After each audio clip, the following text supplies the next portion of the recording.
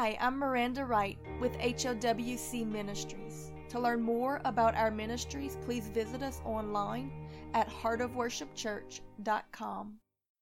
Therefore, I write these things being absent, lest being present I should use sharpness, according to the power which the Lord hath given me to edification, and not to destruction. 2 Corinthians chapter 13, verse 10. Paul spoke very plainly in correcting the Corinthians, choosing his words wisely in epistle, because as he states, if he were to come a third time to them in person to correct them, it would be with sharpness.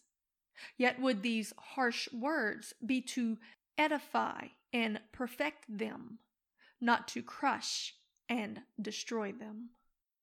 As a good father to his children, as a true servant of God, fearing the judgment, was Paul willing to get serious with his correction, because that he knew the weight of the consequences of allowing them to continue in their rebellion.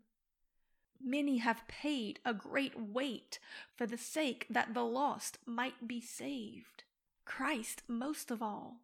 Then after him many a martyr and servant of the Lord. Many gave up their time, energy, desires, ambitions, and lives to bring the gospel of Jesus Christ to a lost soul.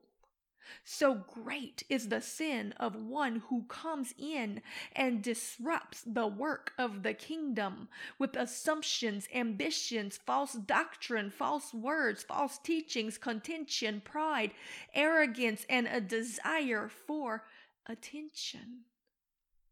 Those who had not paid the price, as Paul had, to lay this foundation, had come in and begun to dismantle it. And he took it very serious, as it was. Yet did he also know that they were immature children in the faith, that though they needed correction, did he still desire to perfect them, that they might grow up into their place in the kingdom, not simply to just reject them. Yet to achieve this, would he need to correct them, and they would need to receive it from him. Oh Lord, help us who have the experience to have the faith and boldness to speak what you give us to our spiritual children, that they not become reckless, rebellious, and dangerous to the work of the kingdom. Yet likewise, let us determine to be humble enough to receive correction and instruction in righteousness. My friend, I assure you of this, that those who want disciples to follow after them will always seek to lead others, yet will they only ever lead them into error, deception, sin, and damnation, because that the Holy Spirit will not help them. Therefore will it always be another spirit that steps in to equip and use them to do this unto destruction. This is what kept happening in the church of Corinth, and Paul was weary of continually having to address it. Yet the true, mature disciple of Christ will stop trying to lead everything and everyone and will be happy to simply follow after Jesus. And if others tag along as they do, then so be it.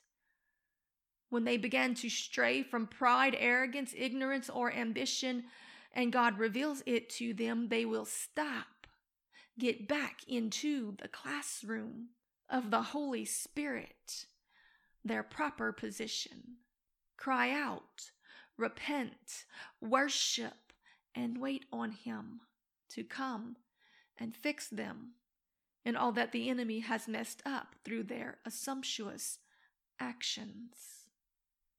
Know this, that the perfecting of the saints takes submission, humility, and more than anything, patience. James chapter 1 verse 4 tells us this, "But let patience have her perfect work, that ye may be perfect and entire, wanting nothing." The word perfect in the original Greek could be translated as whole, completed, not needing any other thing. Oh, my friend, have patience while the Lord does his perfect work in you, teaching and equipping, lead, guiding, directing, correcting, filling you with revelation. Don't move in assumption, or you might be found to be moving against the workings of the Holy Spirit. Do what Jesus said and take the low seat and wait for him to call or to position. Be more willing to follow than to lead, pointing all men to Jesus, and it will happen naturally. Anything else is counter to his character and teachings. God chooses who he pleases because he knows the end from the beginning, so trust his wisdom more than your own ambition. Desire the prayer closet more than the platform. Desire an audience with heaven more than an audience of men and women. Desire to minister to God, and as you abide in him, he will fill you with his presence and radiate through you in every situation so that he himself will minister to men. After all we really have to offer them that has any real power or value is him. Remember that Jesus himself said in John chapter 12, verse 32, that if I be lifted up from the earth, then will I draw all men unto me. Lord, help us today to lay down every desire for vainglory, attention, and ambition. Let us do as Smith Wigglesworth said, when he said, if you desire to truly be used mightily of the Lord, the first thing you have to do is to be delivered from the desire to be seen and be heard. Because this is not about us. This is about him. It's not for our glory or the glory of men. It's about his. It's not about what we can build for ourselves, a platform to stand on in this lifetime to be seen or adored. It's about him and what he's bringing forth for the generations, that they might see his glory manifested in the earth, in something bigger than us, bigger than we can build ourselves or with our hands, bigger than our ambitions. For it has not even entered into the hearts or the minds or the imaginations of man the things that God has in store for those who love and trust him. But he's not going to do it through one person. He's going to do it through the body. And he's not going to do it through one generation. He's going to do it through the ages. And he's not going to do it from one stage. He's going to do it from all of the lowly, unexpected places so that he gets glory, so that no flesh can glory in his presence. He's going to do what we can't because he is the Almighty, all-sufficient, El Shaddai, Lord God, Almighty. Sometimes what he really needs is for you to take your hands out of it. Step back and pray and praise and simply believe. Lord, we want you to lead and to fix all of the things that we've messed up when we put our hands to the wheel and started driving and took ourselves and others off course in the process. Lord, forgive us of the sin of impatience. We thank you, God, that you love us enough to correct us, and let us be thankful today and thank God for those voices of correction that God has placed in our lives. Thank God for the Nathans that were willing to put their finger in the faces of their Davids and say, you are the man, that he might see his own guiltiness and fall on his face before God in repentance, because that he realized how badly he missed it and get back on course while there was still a chance to fix it. He humbled himself before the correction of the Holy Spirit that came to him through the voice of a man. The flesh likes to be flattered and fluffed, but thank you, Lord, for those who love us enough to tell us the truth about us. Paul said that he wrote these things in a letter because that if he saw them face to face again, his words would be spoken with sharpness. Lord, do what you've got to do, because your word is a double-edged sword.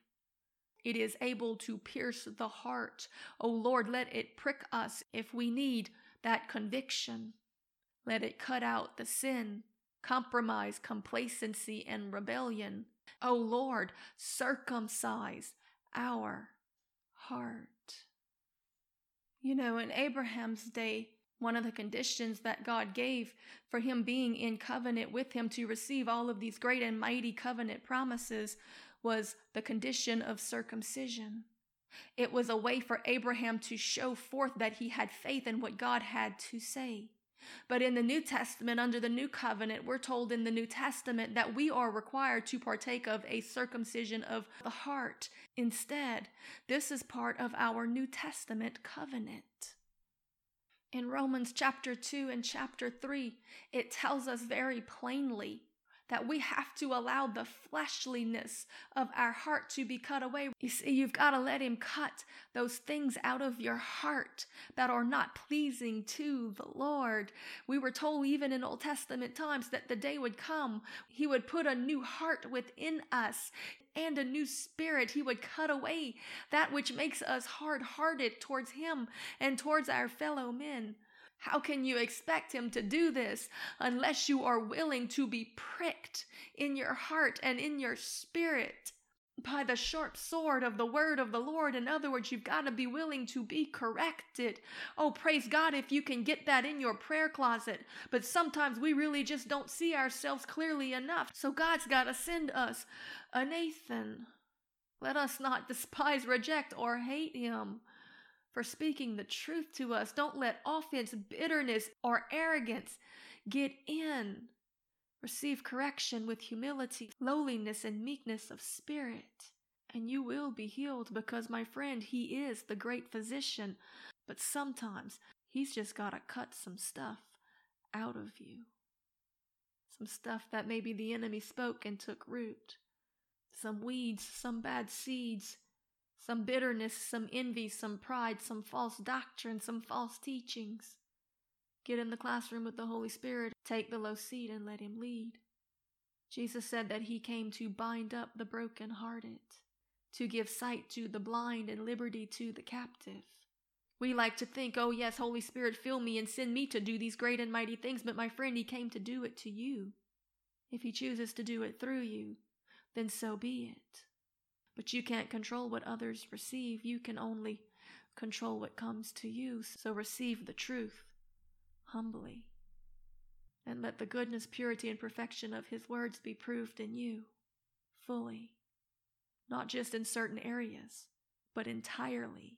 Let us be perfected, lacking and wanting nothing, because that we were willing to be patient and to receive correction by the Holy Spirit, even if it came with sharpness. Because you see, my friend, the Word of God is a mirror. He puts it before us and lets us see ourselves as we truly are. He gives us the opportunity to clean the spots up. But if we choose to ignore it or reject it, or even grow to accept those filthy blemishes, sometimes they can root in and become cancerous to the body. Then the word's going to have to come as a sword to cut it out. But just as Paul said, he doesn't do it to destroy. He does it as the great physician trying to heal and mend that which is broken in the body, so that he can bring it back to that state of perfection.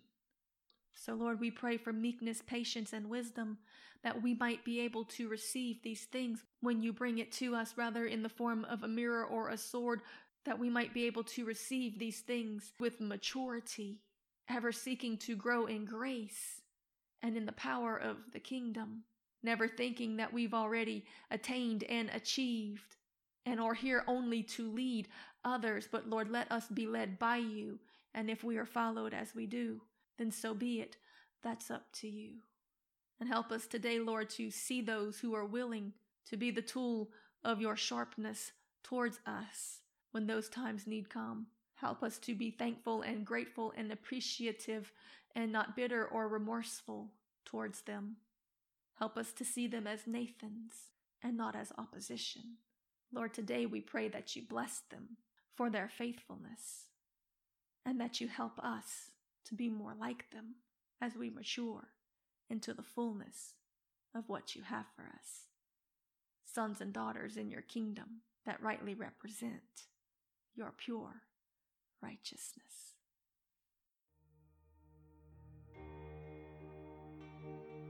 This message was brought to you by HOWC Ministries. To learn more about our ministries, please visit us online at heartofworshipchurch.com.